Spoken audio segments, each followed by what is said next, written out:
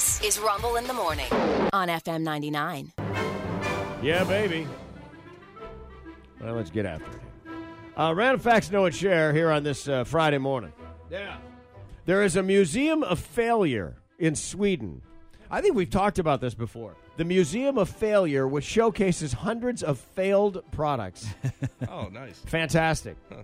It also then goes on to show how innovation requires some risk-taking and some failure to get to where you go. Entrepreneurs will tell you, almost no one is successful at their first venture. And I mentioned this the other day. You know, when I was at Pepperidge Farm, my boss Carlos would say, it doesn't take a rocket scientist to know you've got to put out new products. Right. New products, you put a new product out, let's say Pepperidge Farm puts a new product out, at least where I was years ago. Yeah. Even if the new product wasn't selling, raisin bread and cinnamon bread sales went up because people stopped to look at it. And then thought, and then thought, you know what, I'll take the raisin bread. Well, yeah, that's an old favorite. Yeah. I just forget. Yeah. I forget how much I like Milano cookies. All that. So sometimes the risk is there, but the benefit could be something other than the product you're putting out. And you got to learn. Yeah. You got to learn. Mariah Carey had #1 singles for 11 straight years. Yeah. Wow.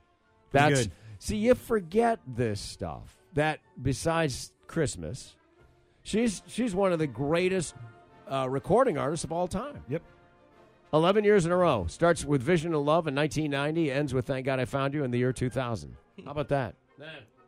I realize that's 10, but you got to count the beginning of the one and the end of the other. Okay, so the animal that is the deadliest hunter in nature. Armadillo. Dragonfly. I was going to say that. Whoa. Next. Dragonfly will catch 95% of the prey that they chase. Oh, You're wow. done. Wow. You know what they eat? Mosquitoes. Nice. Yay, we like them. Yeah.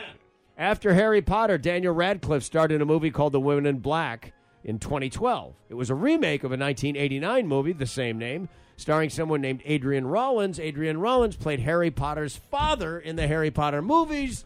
Wow. Full circle. All right, and then finally this. The most used noun in the English language is the word time. Huh. Wow. It has a commonality.